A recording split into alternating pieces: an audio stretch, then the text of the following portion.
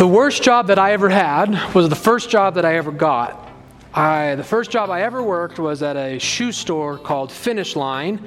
And at the time, it was brand new, so it was really popular and really big, and I was really excited to work there. But the reason that I didn't like the job, in fact, I hated the job and quit pretty quickly, was because I really felt like I did not receive proper training, especially for my first job. My training was 4 hours the night before my first shift, and we spent very little time like on the computers learning how to ring stuff in, and in the back learning the very complicated shoe system. And we spent almost the entire time learning sales techniques for how to get people to buy the more expensive shoe, or for when they buy a shoe, how to convince them to buy new laces and shoe cleaners and stuff like that. So I showed up on my first day of work, and quite honestly, I really had no idea what I was doing. I was prepared to talk you into some shoelaces, but I really didn't know how to actually find your shoe or ring you out. It was very, very intimidating. In other words, I was part of the team, but there was this discomfort I had because, quite frankly, I didn't know what I was doing. I didn't know how to do my job. I had the t-shirt, I had the name tag, but I didn't know what to do. And this is the very kind of spiritual discomfort that Paul wrote the book of Ephesians for. Paul wrote to these poor Gentile Ephesians who had heard the gospel and become Christians. They joined the team, but they really didn't know what to do afterward. Right? Now that I've been baptized, now that I'm sort of wearing my Christian t-shirt, I've got my Christian name tag, how should I live? What do I do? Right? Because keep in mind, the Gentiles in Ephesus did not have hundreds of years of tradition in Jewish scriptures like the Jewish converts did. They had no prior experience of what we might call kingdom living. There is a great amount of what we call discontinuity between the New and the Old Testament, meaning the covenants are different. Life in the covenants are different. So there is a transition from the Old Covenant to the New. Things have changed. But there is also a great amount of what we call continuity, of overlap. There are a lot of things that are true in the New Covenant that were true in the Old. And so for so many of the Jewish converts, life didn't change quite so drastically. The vast majority of their moral way of life outside of the ceremonial laws remained the same. If you told a Jewish person, don't be sexually immoral now that you're a Christian, they would know what that means because the sexual laws pretty much carried over. So the Jews sort of had an advantage, if you will, in Christian living that the Gentiles didn't have. To use my same analogy, it would be similar to had I had worked at a different shoe store and then transferred to Finish Line, I would have been much further ahead. There still would have been some differences. There would have been some new adjustments I would have had to have made, but I would have been ahead of the curve, so to speak. But I didn't have any experience, not just at a shoe store, but I had no work experience at all. And in a certain sense, that's how the Ephesians came into Christianity. They had no religious experience underneath Yahweh the way the Jews had. They really did not know what to do. And the rest of the letter is going to show that. Paul's going to tell these Ephesians, stop doing this, this, and that. And you're going to be amazed that they were ever doing that in the first place. How could they think that that was okay? But you have to keep in mind, you became a Christian within a Christian culture with 2,000 years of history behind you. The culture you became a Christian in was already, Christian values were already baked into the culture. So a lot of Christian morality seems common sense to us. But it wasn't common sense to the Greco-Roman world. These Ephesians needed to be taught, they needed to be trained. Now that I'm a Christian, how do I do my job? What do I do? And so that's really what the rest of the book of Ephesians is all about for us. The rest of the letter is Paul instructing us on some very basic principles of Christian living. Paul is going to, for however many more weeks, essentially train us. Here's how you do your job. Here's how Christians live out the Christian life. And he begins with this ever important concept of unity. Christians need to live in unity. Would you open your Bibles to Ephesians chapter 4, verses 1 through 3? Ephesians chapter 4, verses 1 through 3, and I would invite you to stand when you get there.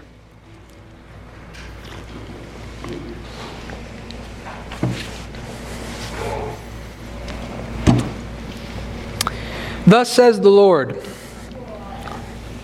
I, therefore, a prisoner for the Lord, urge you to walk in a manner worthy of the calling to which you have been called, with all humility and gentleness, with patience, bearing with one another in love, eager to maintain the unity of the Spirit in the bond of peace. This was the reading of God's Word. Please be seated. Verse 1 is an incredibly important verse in the book of Ephesians. I would argue that verse 1 is a summary of the entire book. If you wanted to summarize the entire book of Ephesians, I truly believe it is found in verse 1. Paul tells us in verse 1 that as a prisoner for the Lord, he urges us to walk in a manner worthy of the calling to which we have been called. So there are two elements in that verse. There's walking, which is a metaphor for how to live your life. And then there's this issue of a calling, spiritually being called to salvation, being called to salvation in Christ. So Paul says in verse 1 that God has placed upon you this special privilege. He has called you into a new kingdom. He has called you into a new way of life. And so now it's time for you to live according to that new identity. And that is basically the structure of the book of Ephesians. The first 3 chapters, as you've seen so far, have been deeply theological, and they've been all about our calling. In other words, Paul can't tell you to live according to your calling if you don't even know what your calling is. So while Paul wanted to write to the Ephesians and tell them, here's how to live according to your calling, he thought, I better explain their calling to them so they know what it is. So Ephesians 1 through 3 is all about your calling as a Christian. Predestination, adoption, Christ saving us, Jew and Gentile being brought into one new man, right? This is all very, what we call soteriological, issues of salvation. Chapters 1, 2, and 3 were all about the gospel. We had those famous, chapter 2 is some of the most famous verses for people in all of the Bible.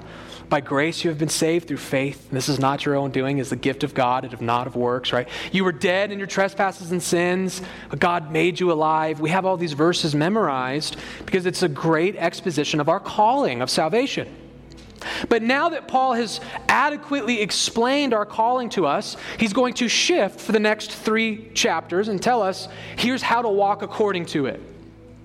Here's what it looks like to live that calling out. So verse 1, again, really encapsulates the entire book, to live according to your calling.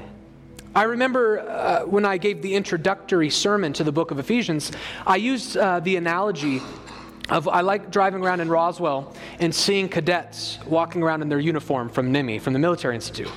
And I'm sure, I don't know what the rules are, if they're ever allowed to wear their civilian clothes or not, I don't know. But I'm sure that there's probably been times where I've seen a cadet, but he wasn't in uniform, or she wasn't in uniform, so I didn't know.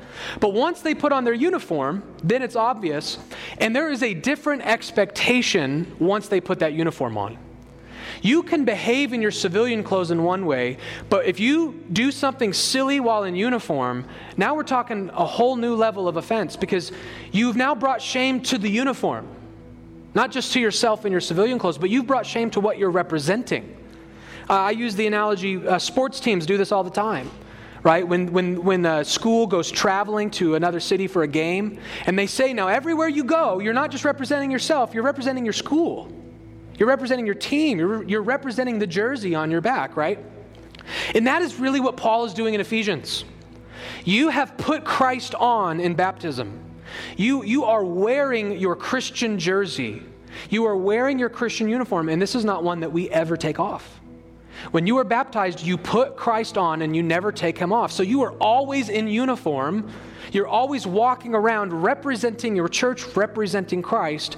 So how do we live in such a way that doesn't bring shame and honor upon Christ? This is a huge theme for Paul, not just in Ephesians, but in almost all of his writings. For example, he says things like this in the book of Philippians, "Only let your manner of life be worthy of the gospel of Christ." He says again in the book of Colossians, "Walk in a manner worthy of the Lord, fully pleasing to him, bearing fruit in every good work and increasing in the knowledge of God." You see, when you put on Christ in baptism, you have a new expectation on your life.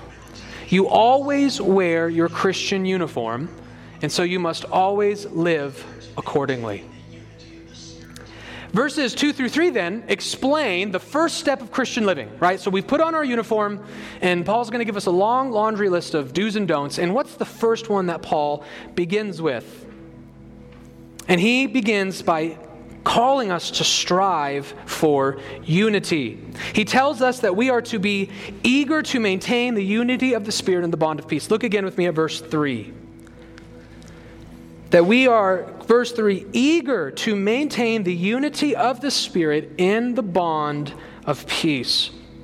In fact, both this week and next week are actually about unity, but they're going to be about different kinds of unity. Next week is a different kind of unity that we're looking at this week. So what kind of unity are we looking at? In other words, it's not enough for me to just to say, hey, step number 1 to being a Christian, be eager to maintain our unity. Well, what does that mean? What does that look like? What kind of unity are we talking about? And I've titled this sermon, Spiritual Unity. What I think Paul is calling us to is what I'm referring to as a spiritual unity. And there are 3 reasons why I think that this is an appropriate title. The first one's the most obvious, and it's that the text tells us that this unity we are maintaining comes from the Holy Spirit. Look with me again at verse 3. That we are eager to maintain the unity of the Spirit in the bond of peace. So this is a unity that we didn't create. We maintain it, but we didn't create it. The Spirit created it. The Spirit is the one who united us. So this is a spiritual unity in that sense.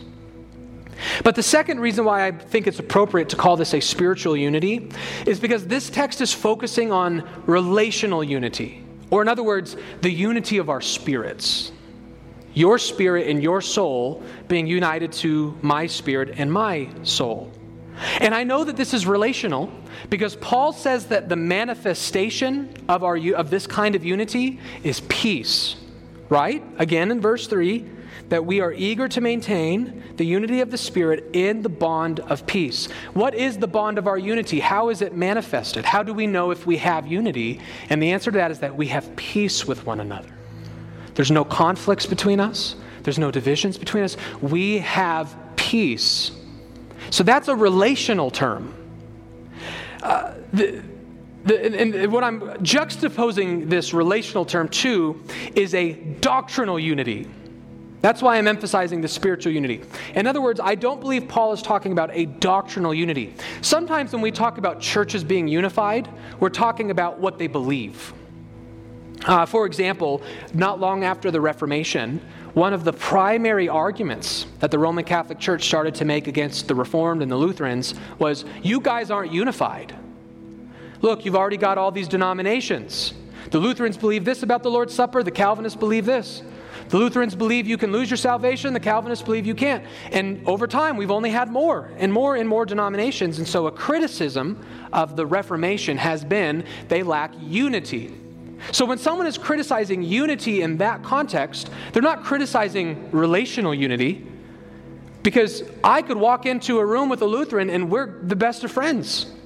And I love them. And I speak the world of them. And I'll do gospel ministry with them. And I'll praise them. But people would still look at us and say, oh, you're not unified. Well, how are we unified? How are we? Well, because you have doctrinal divisions. So there is a sense in which people can be unified in terms of what they believe. I don't think that's what Paul's talking about today. He's talking about a relational unity, one which is characterized by peace. It's a unity of spirit, not a unity of mind. The fact of the matter is, whether we like to admit it or not, it is a very real reality that two people can sign the exact same confession of faith and still hate each other. Two people can go to the same denomination, even be a part of the same church, but not like each other. And I would argue to you that a church that has a common creed but can't get along is not a church that we should rightly call unified. This is the kind of unity we're focusing on here, a relational, spiritual unity. And the third reason I think this is the case is because of how Paul instructs us to maintain this unity, right? We're going to look at these obviously in more depth, but let's just briefly gloss over them. How is it that we maintain the unity Paul's talking about? Look at verse 2.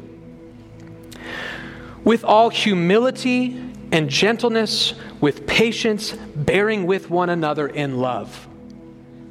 You see, Paul tells us to maintain whatever kind of unity we're talking about. The way we maintain it is through behavior modification. It's through love and gentleness and patience. Those don't really apply to theology, right? It's like being more patient is not going to determine whether you believe the atonement is limited or unlimited, right? Being more gentle is not going to determine whether you think election is conditional or unconditional. He's not addressing a problem that is solved through teaching, through a doctrinal component. He's addressing a problem that's solved through a relational modification. So again, the unity we're talking about here is relational, or I prefer the word spiritual. And this spiritual unity is what Paul tells us we must be eager to maintain. And so in a very real sense, Paul has made my job incredibly easy today. What's the gist of this passage? What's the primary purpose of this passage? Well, Paul has said it pretty clearly. We are to be eager to maintain the unity of the Spirit. But I think that we can rework it so that it encompasses all 3 verses and not just the last verse. So I think we can rework it. So here's what I would say is the main idea of the sermon. If you were to walk out this room and someone in your community would say, hey, what'd you learn in church today? This is how I would summarize these 3 verses. The gospel requires of us to fight for the unity of our church. I'll say that again. The gospel requires of us to fight for the unity of our church. The reason I put it this way is that because Paul does not allow us to divorce our fight for unity from the gospel. So we can't make the sermon just about fighting for unity, because Paul has connected our fight for unity to the gospel. And in fact, he goes more than just connecting it. He actually establishes the gospel is the only motivation and grounds we have for unity. If the gospel isn't true, we have no reason to be unified and no motivation to try so hard to be unified. Without the gospel, unity is a fool's errand. We don't want to disconnect our unity from the gospel. I like the way one of the commentators I read put it. He said it this way: Paul is aware that ultimately the profundity of their theological appreciation, appropriated in worship, will be far more effective in helping them to be what they are meant to be than merely piling moral exhortation upon moral exhortation. In exhorting to a way of life that corresponds to such a calling, this will not be seen as a mere moral advice, but as an appeal to the reader's experience of the theological heart of the gospel. Let me put that in my own terms. What Paul is doing is Paul knows it is not effective to just walk into a room and beat people over the head with rules. He doesn't want to just walk in the church of Ephesus, do this, don't do that, do this, don't do that, I'm out. That doesn't work. The Christian life is not just moral guidance. It's not just laws. It is laws, it is moral guidance, but there's stuff underneath it. And it's the gospel. So Paul doesn't just come in and say, hey, you guys need to be patient. Hey, you guys need to be humble. Hey, you need to bear with one another. He's saying the gospel demands this. The gospel is true and it needs to create this. He's linking our good works, our sanctification, to the foundation of the gospel. And so in this, it's not just moral advice. It is appealing to our experience of the heart of the gospel. Jesus Christ has done this for me. How do I respond to that? That's Christian morality. It's not just do this or you'll be punished, right? So the gospel compels us to be unified. Another way to think about it is that our spiritual calling needs to be expressed visibly. We have a spiritual unification, we have a gospel unification, but the world can't see that, right? The gospel's not something you go and buy at Walmart, right? The gospel's not a Finish Line t-shirt that you wear. We have unity, but people need to see it. We need to live accordingly. We need to live in light of this unity that the Spirit has created. People need to see externally what is true internally.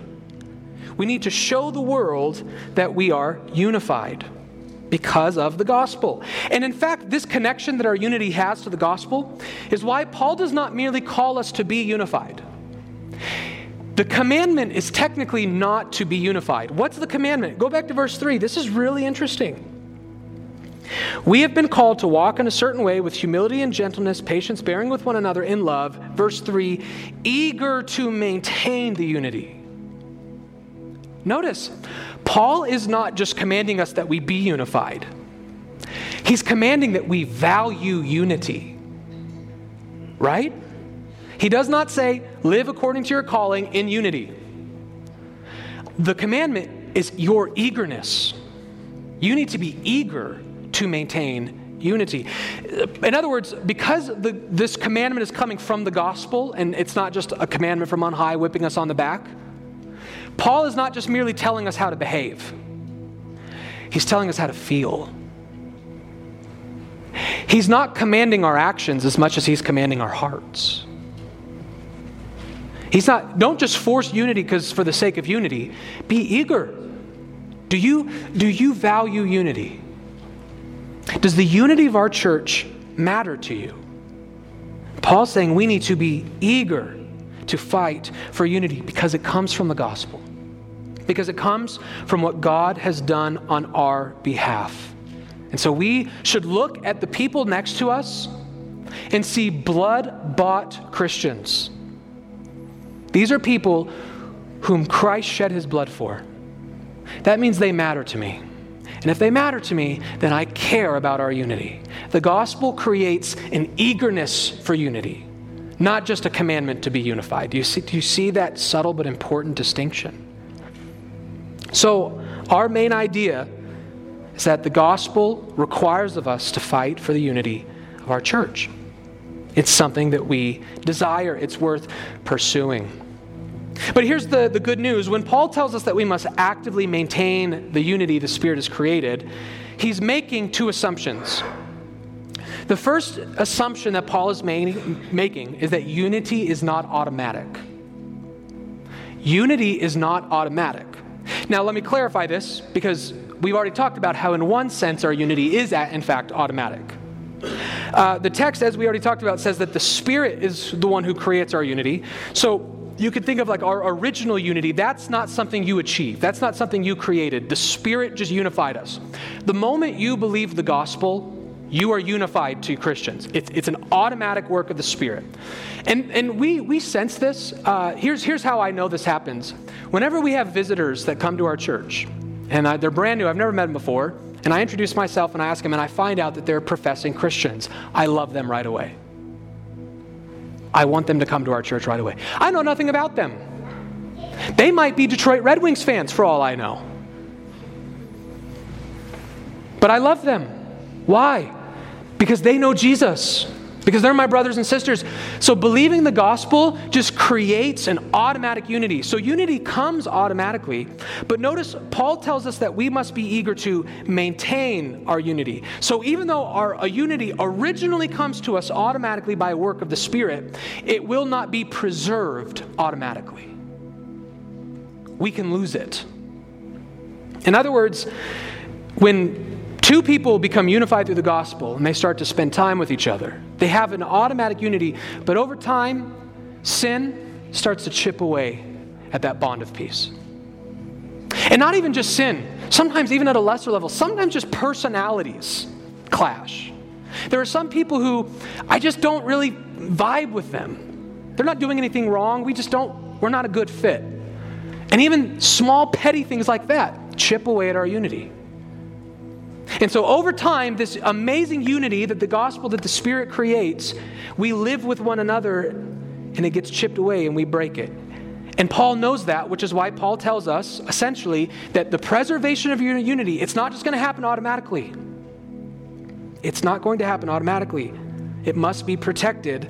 It must be preserved. It comes automatically, but it won't remain automatically. That's the first assumption he's making when he commands us to maintain our unity. The second assumption embedded into this command to eagerly maintain our unity is that unity is not easy. The first assumption is that it's not automatic. The second assumption is unity is not easy. In other words, think of it this way. The Apostle Paul has a refreshingly realistic view of the church here. When you work with people, no matter the institution, whether you work with Christians in the church or whether you work with non-Christians in a secular job, the second you put people together in a room for longer than 5 seconds, there's going to be conflict. There's going to be problems. There's going to be annoyances. There's going to be grievances. That's just what we do on this side of eternity. Paul understands, even though he just got done in the last few chapters talking about the church from the eschatological perspective, it's this big, glorious, amazing institution that Christ has created and bought for. He knows in the everyday experience, it doesn't feel like this big, glorious, amazing institution. Sometimes it just feels like, I don't want to go to church today. And I don't want to be social today. And I don't get along with everybody at church. It doesn't feel like this glorious heavenly Jerusalem coming down from the clouds. It feels like a social club that's wearing on me. Paul has a realistic view of the church. He knows that if we want to be unified, it's going to take some work. We're going to have to work hard to overcome our differences, our diversity, and even our sin.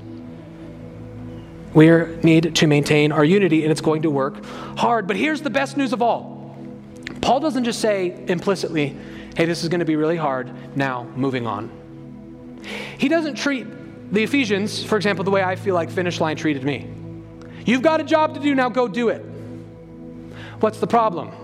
I don't know how. I don't know how to do my job. Here's Paul saying, yeah, you're Christians and Christians need to be unified. And you already are unified, so go maintain it. How?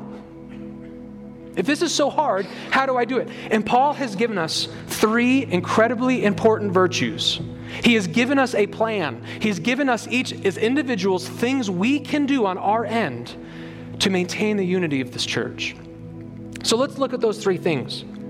The first one he gives us is humility. Humility. Look at verse 2. With all humility. Now, what does humility mean? Humility is not a literal translation of the word in Greek. As a matter of fact, it's multiple words in the Greek. The Greek underneath here is actually lowly in mind.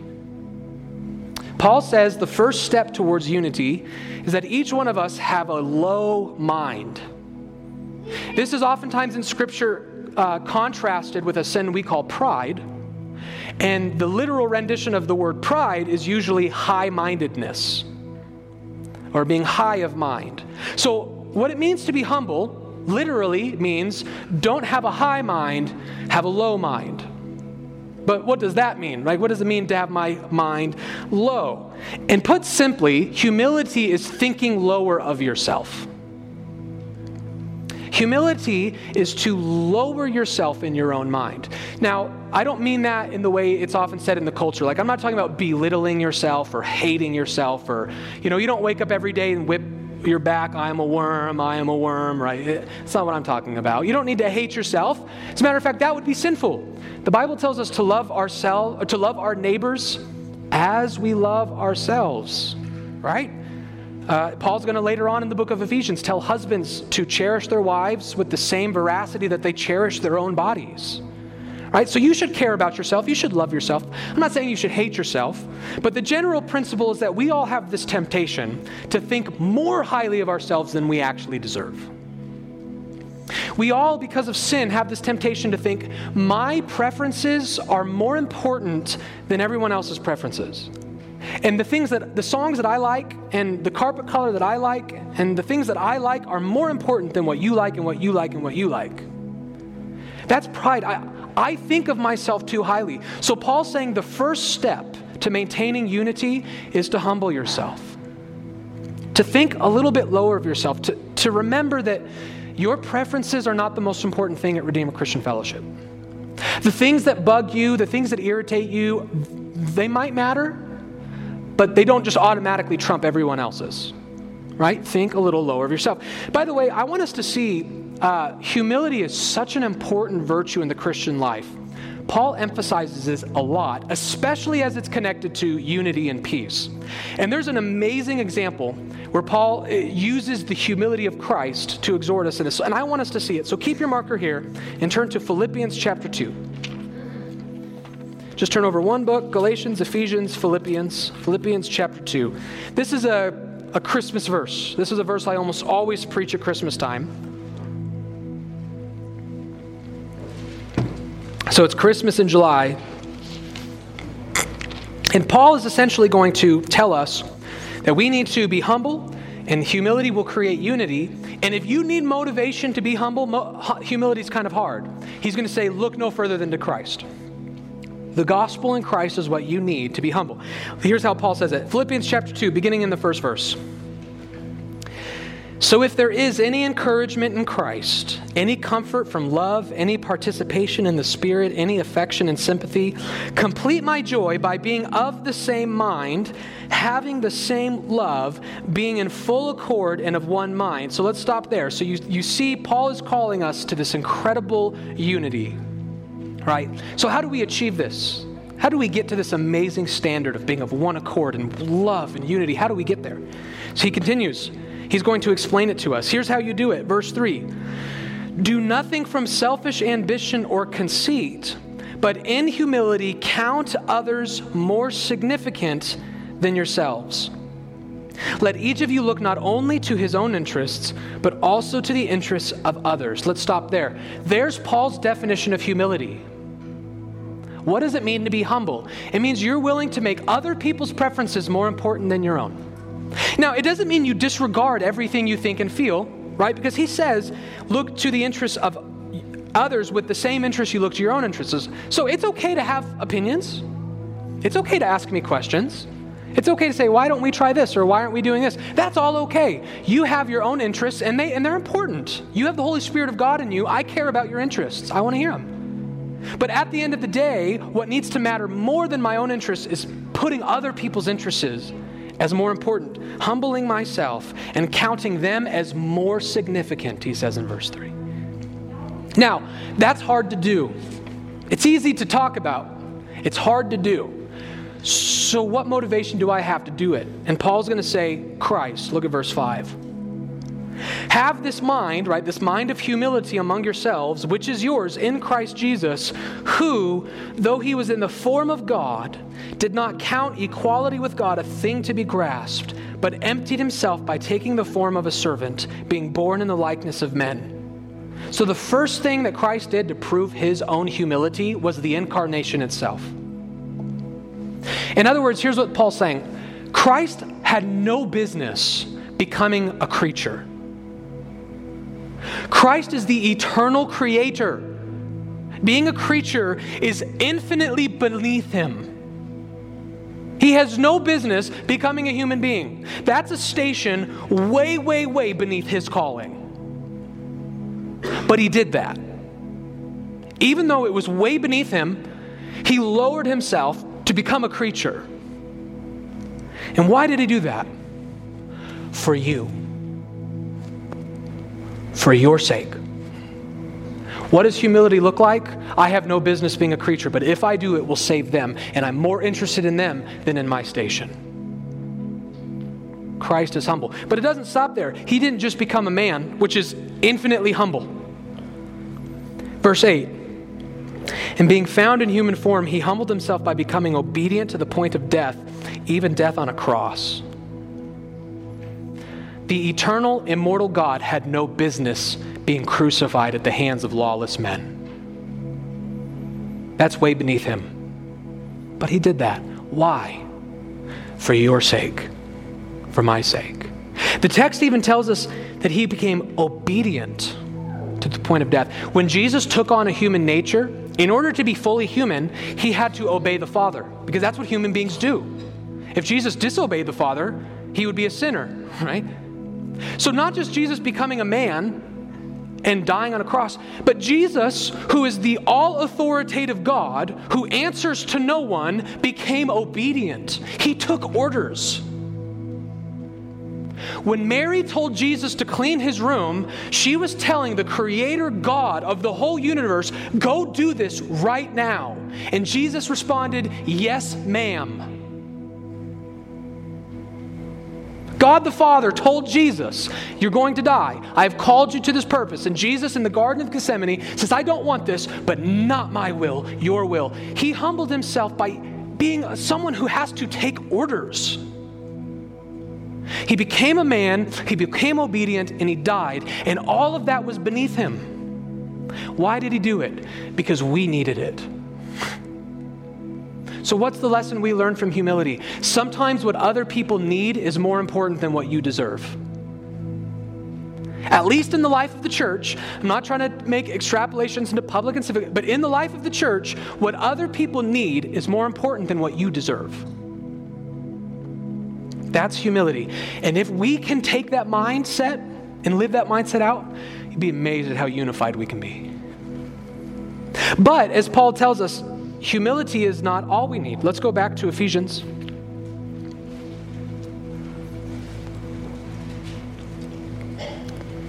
Humility will not automatically create unity. Humility is going to then lead us into what the ESV calls gentleness. Look at verse 2. With all humility and gentleness. That and there, humility and gentleness, is connecting them because Paul wants us to see that these terms are very, very related. They're very similar. As a matter of fact, the ESV calls this gentleness, but your Bibles might translate this as meekness. Gentleness or meekness is what Paul is calling us to. And what is meekness? Meekness is when a person waives one's rights and personal gains for the common good with a spirit of kindness. Meekness, when you act meekly, it's when you kindly and selflessly lay down your rights for others. And this is why oftentimes people in the world will confuse meekness with weakness. They'll think you're getting walked all over. The people are walking all over you. But it's not. You're not a doormat. Meekness is not a doormat. But meekness are people who care more about others, and they're not going to go aggressively get their way. They're going to let others have their way. That's meekness. Humility will produce meekness. And then meekness produces our last virtue. This is really where unity becomes a reality for us. Patience, verse 2. With all humility and gentleness, with patience.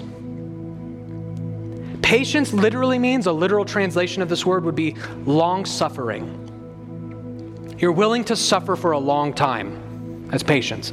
Sometimes it's rendered as slow to anger. Patience is where you might have reason to be angry, but you're not going to get there. That's patience. All throughout the Bible, God is referred to as a patient God, a God who's long-suffering, a God who is slow to anger. It's one of his attributes. We did a whole class in our Wednesday night class on the patience of God. God is long-suffering. He is slow to anger. And let me just say, many of you have been in the church even longer than I have, but I've been in long enough where I think I have a strong testimony when I can say there are a few things that disrupt a church's unity, like impatience. People who are impatient tend to exacerbate small problems. Small problems are created when we lack humility, and then small problems become big problems when we lack patience. Arrogance will create the problem, and impatience will set it on fire. And this is why small things, you'd be amazed at how many small things have destroyed churches. Because people were prideful and impatient.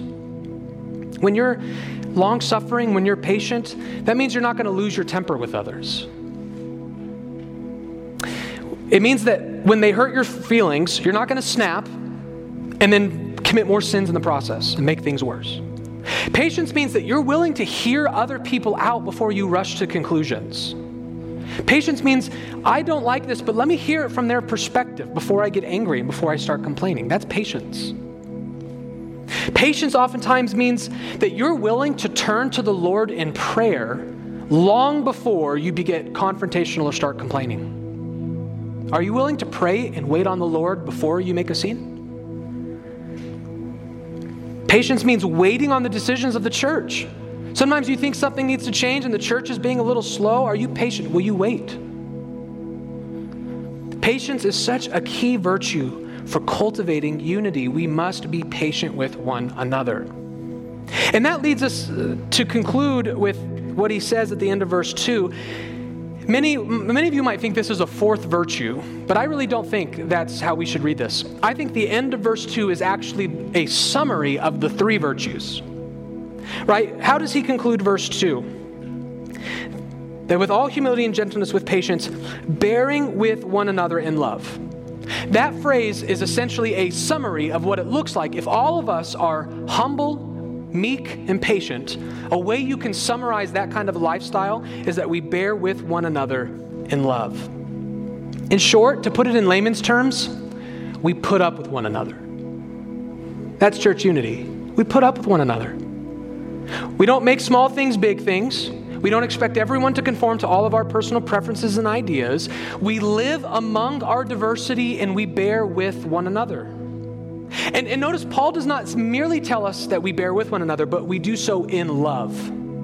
That's such an important qualification. Paul is trying to teach us that avoiding conflict and maintaining peace does not require a passive resignation, but a positive attitude towards others. Let me say that again and then explain it. Paul is trying to teach us that avoiding conflict and maintaining peace does not require a passive resignation, but a positive attitude towards others. What do I mean by that? It would be really easy to apply today's message this way.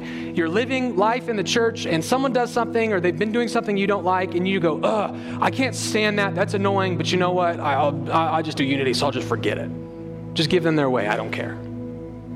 That's a kind of passive resignation. And I promise you that won't last long. That won't last long.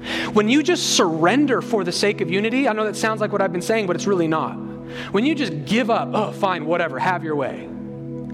I want to be unified, whatever, have your way. I promise you that's not going to last. There's an explosion coming later on in our future. So Paul is not merely telling us to just put up with each other, but to put up with each other in love. What's the difference? There's a difference between out of frustration, just passively giving up, and actively loving that person. I'm going to give them their way, not because the pastor told me I had to, not because I'm sick of fighting, not because I don't want to fight. I'm going to give them their way because I love them,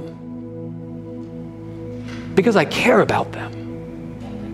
Because in humility, I've made their preferences more important than mine. You see, there's a difference between just resigning and actively loving. It's very different. Paul tells us that we don't just put up with one another. They're so annoying, but whatever. I'll just live with it. That's not unity. I love them, so I'm not going to let that little flaw bother me because I love them. That's unity. We bear with one another in love. It's not a passive bearing. It's an active bearing.